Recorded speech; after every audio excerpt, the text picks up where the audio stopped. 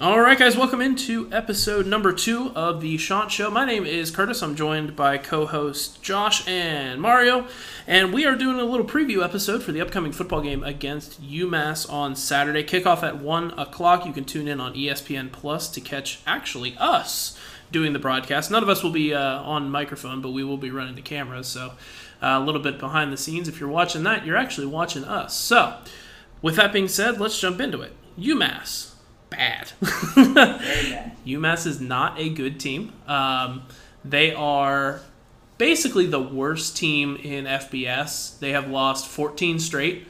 They are 0-3 on the season. They lost to Boston College, they lost to Eastern Michigan, and they lost to Pitt, and they were handled pretty well in all of those games. Coastal comes into this game as favorites by 36. So what do you guys think of UMass just in general, and what do you think of the spread there? Right. One thing I wanted to point out is that they currently have the third longest losing streak in the FBS.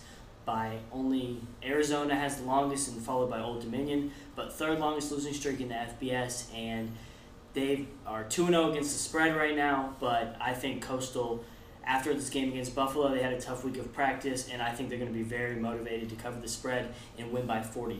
So I'm excited. Absolutely. And going to their defense, I'm going to be honest, UMass defense is not good whatsoever, rushing nor passing. So when you're ready to look at it, when you look at them, they allow 218.7 rushing yards per game, and they allow 306.3 passing yards per game as well. They allow 46 points per game. And then, not even that, but opponent's third down conversion and opponent's fourth down conversion. The third down conversion is at 63.89%, and the fourth down conversion is at 50%. So overall, defense-wise, UMass is very ugly. Yeah, they're simply put not a good team. They're not even in Coastal's league. We've all talked a little bit, outside of the podcast about how Coastal should be the best group of 5 team this season up there with Cincinnati, and this is a game to kind of stamp your identity on and say, hey, look, we didn't play the toughest schedule in all of college football, right?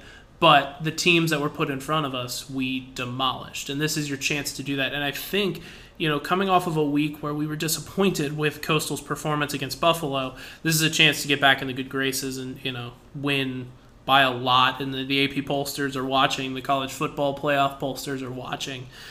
This is a chance to really dive in and say, hey, Coastal is that best group of 5 team. So I did a little bit of talking with UMass's Sports 247 writer, and he gave me a little bit of a breakdown, so we're going to jump into that a little bit of what Coastal can expect from UMass. The one name that he told me to watch out for the most was Brady Olson, their freshman quarterback. He came in for an injured teammate in the first game of the season. Played okay against Pitt, but again, by the time that he got in there, it was garbage time. And then against Boston College, he actually played really well, which he said was a sign of things to come, but not a sign of things where they are now.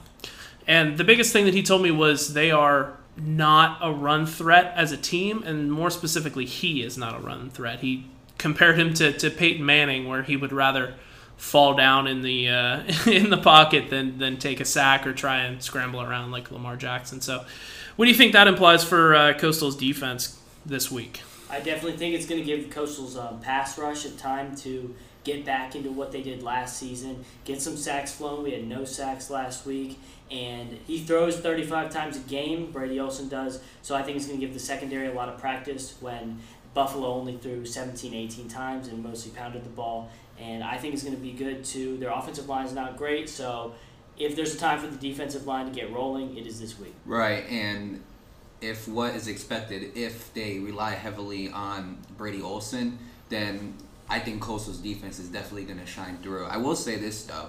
Last game against Eastern Michigan, the running back for UMass, Ellis Merriweather, he had 23 carries, 142 yards, so he had himself a very, very good game. Honestly, if you had to point to one person on that team or one player on that team, Ellis Merriweather was definitely the player on that team who did Yeah, and the 247 guy said that he did really well in that game, but UMass's O-line is just nothing compared to what Coastal's D-line can throw at them. He said, this week is going to really put that O-line to the test in terms of getting a push up front, being able to move the pile and get some running back yardage in there. Right. One thing I wanted to point out is he's senior defensive lineman Gerard Clark. He's 345 pounds. That's nothing like UMass has ever seen and nothing like he can block. So I'm looking for him to have probably around 2 sacks this weekend and really hit his stride going into the rest of the Exactly. I remember when I was working the sideline, he was standing right next to me. I was like, God damn, these dudes make me look small. And especially him.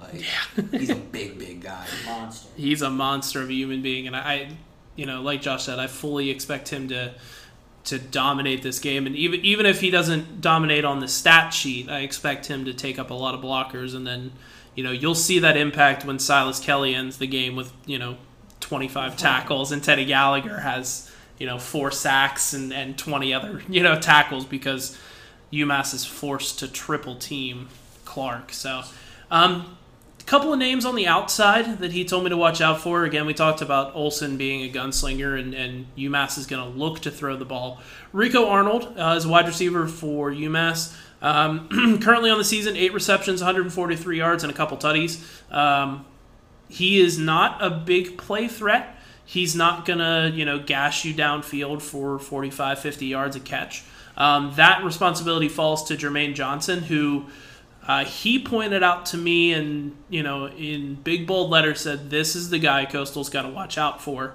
Not because he's going to make 40 catches, but because he's going to make 3 catches and they're going to average 50 yards a catch. He's their, for those of you who've been around for a while, they're Mike Wallace equivalent, right? Most of the catches are going to go to Rico Arnold and some of their other weapons on the outside, and then you're going to get lulled into sleep, and Jermaine Johnson's going to pop you over the top. He has 1 catch in 18 of his last 19 games, so they're going to find him eventually, and Coastal secondary has to be awake the whole game and ready to stop both of those guys. Absolutely. You mentioned other receivers. Melvin Hill, another receiver for UMass. He has 5 receptions, 86 yards. He's averaging 17.2 yards per catch, so that's another big threat right there.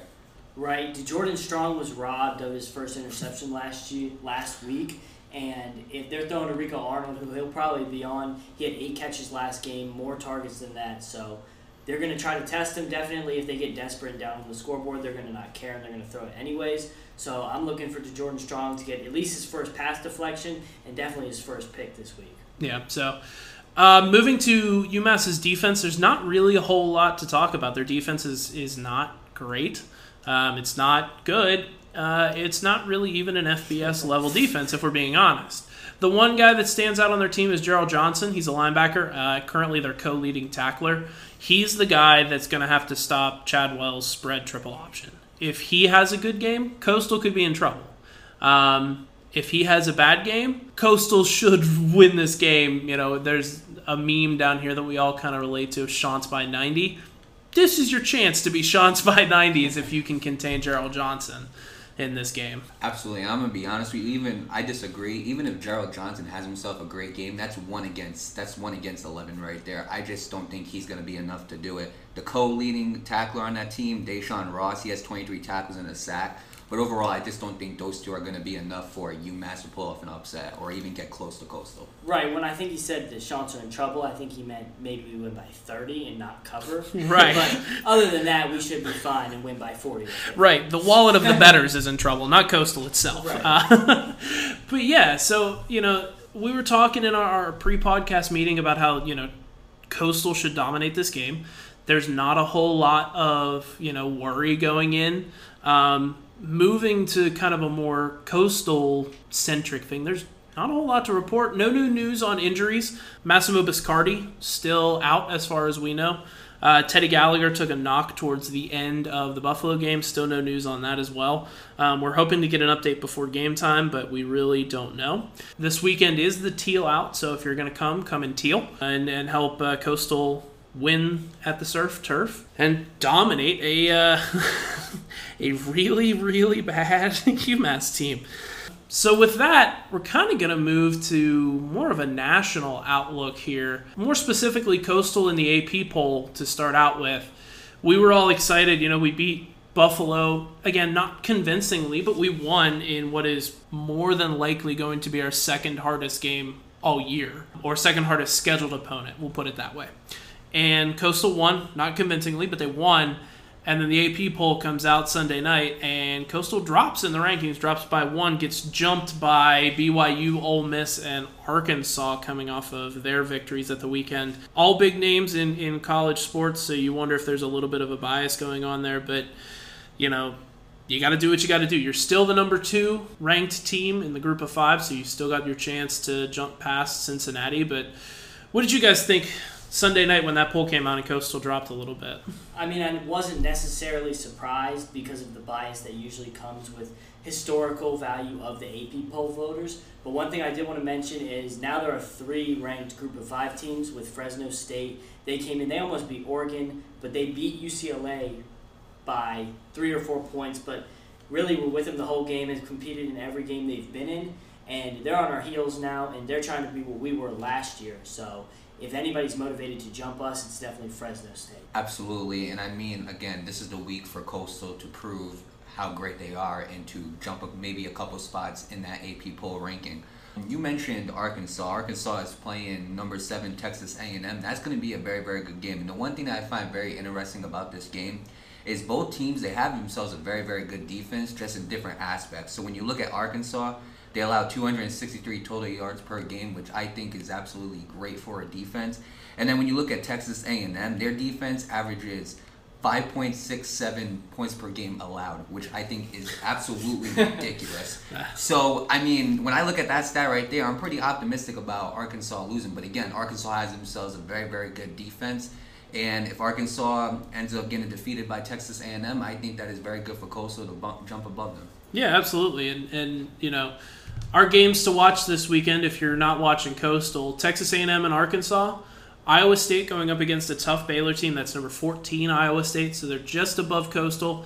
I think even an unconvincing win over Baylor helps Coastal there because Iowa State has not looked good. They barely beat Northern Iowa. They got trounced by Iowa. And I think that's a game that even if Iowa State wins, Coastal probably jumps above them if it's non-convincing. A loss, even better. One that has come up on our radar is NC State versus Clemson. Clemson has not looked like the powerhouse that they have in the playoff era. It's weird, right? Like, it's weird to think about Clemson as a team that Coastal could be ranked ahead of, right? We've always been, we've always joked in the past 2 years now when Coastal's actually been a decent football team about how, we're the best team in South Carolina. Clemson and South Carolina refuse to schedule us, blah, blah, blah, whatever, because they're scared of us. Damn, man, NC State pulls off a win or Clemson's bad, looks bad again. Coastal might be the top-ranked team in South Carolina and a team that, or in a state, that has national championship caliber programs in 2 different cities, and Coastal in Little Conway in the little itty-bitty Sun Belt is the highest ranked team in South Carolina, but that'd be exciting. Absolutely, and this is going back a little bit, but South Carolina definitely avoided a huge embarrassment last year.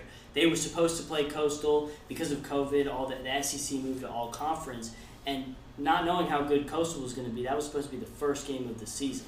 And if Coastal was, I don't see any reason why Coastal would not have murdered South Carolina, and this conversation could have been a lot further ahead by now, but we're looking at NC State to give Clemson some trouble because they're definitely better than Georgia Tech was, and Georgia Tech darn near beat Clemson. Absolutely, and honestly, when I think about that whole argument about Coastal suddenly rise and become one of the best football programs in South Carolina, I think about it, and this year, absolutely, that is absolutely true. But I kind of compare it to the Knicks and the Nets. The Knicks are always going to be that big franchise, always going to be that team in New York that people talk about, and we're kind of like the Nets. We're kind of like the Nets, kind of rising above and kind of making our names for ourselves. So overall, I mean, in the future, it wouldn't surprise me, if Coastal ended up continuing this success. And it wouldn't surprise me not one bit this year if Coastal ended up having a better ranking than Clemson. So last game on the list to talk about is Michigan versus Rutgers. Now Michigan at the time of recording is below Coastal in the AP poll, but Rutgers has been a team on the rise, and is a team that if Michigan can handle, us in the room here, we're a little bit nervous that Coastal might get jumped again by another Power 5 team showing a little bit of bias. So what you guys take away from that? Right. I think if Michigan does beat Rutgers, even if it's only by 6 or 7 points, I think they will jump ahead of us just because of the name and the hype that they've been building this season. But Rutgers is a very good football team. They're currently 20-point underdogs right now, which I don't necessarily understand because they beat Syracuse handily. They murdered Temple, and then they destroyed Delaware, who's an FCS powerhouse. So it's at Rutgers, and I think Rutgers even has a chance to win. And if I'm giving predictions, I'm picking Rutgers to pull the upset this weekend. Yeah, I mean, it's crazy. So the first thing I see when I look at Michigan, the first thing that pops up to me is that ground game. They have the number 1 rushing team in college football. They have 355 rushing yards or more in every game that they have played. They average over 8 yards per carry. And running backs like Blake Corum, guys like Hassan Haskin, and then Donovan Edwards, also the third-string running back. All 3 of them have been doing an amazing job this year. But the one thing that I find very interesting about this game coming up, and I think this is going to be a big factor, is Rutgers' defense is ranked 3rd in turnover margin, and they are number 1 in giveaways. They got 5 forced fumbles and 3 INTs. The one thing interesting about this is Michigan has not had a turnover this season in 3 games. So that's going to be very interesting to see how Rutgers' defense does against that Michigan team who keeps protecting the ball very well. Yeah, and again, Michigan is behind Coastal at the moment, but keeping an eye on it, hoping Michigan stays behind Coastal. And you know, to be fair to Rutgers has been getting AP poll votes recently. There's nothing to say that a win by Rutgers doesn't propel them past Coastal either. So Absolutely. It's a game where, you know, I wish we were playing soccer and you could get a draw, because that'd be best for Coastal. Is a 0-0 tie, and then, you know, Coastal stays where they're at. So moving back to Coastal versus UMass, we're going to kind of go around the room. We'll start with you, Josh. What are your predictions for this weekend? I think everybody's going to get back on track. The defense is going to hold them to about, I'm going to say they give them 10 points. I think the defense is going to be locked in. The Black Swarm's going to be back, and I think we're going to win 52-10. That's my prediction. Cover the spread. Honestly, I'm gonna probably go 52-20 to be real. I think overall UMass will have a little bit of success, not a lot, but overall I think I got Coastal winning this game by about a good 32 points. That's what I think is gonna happen. Yeah, I think Coastal covers. At time of recording, the spread is Coastal by 36. I think Coastal covers. I think they come out sluggish, though. I think most of that cover comes in the second half, mainly because I think UMass is going to be fired up to play against a ranked opponent. That's now a new thing that Coastal has to worry about, is being the big dog. As much as they're not, you know, an Alabama or an Auburn, a team like UMass doesn't get to play a lot of ranked opponents. Coastal is one of them. So I think they come out fired up. I think Coastal starts a little bit slow, but I think by the time the game is over, I think it's 62-17 Coastal. So I think it's an offensive explosion, but I think that, like I said, most of that comes a little bit later. So with that, I think we wrap up the Shant Show. For my co-host, Josh and Mario, I am Curtis. We're signing off. Remember, Saturday after the game, we will have a new post-game podcast where we react to everything that has happened up. We look forward to seeing you there. Follow us on Twitter at The Shant Show, on Instagram at Shant Show, and we love interaction. So send us messages, send us DMs, give us a follow, give us questions. We'd love to answer them in the next podcast. So we'll see you soon, guys.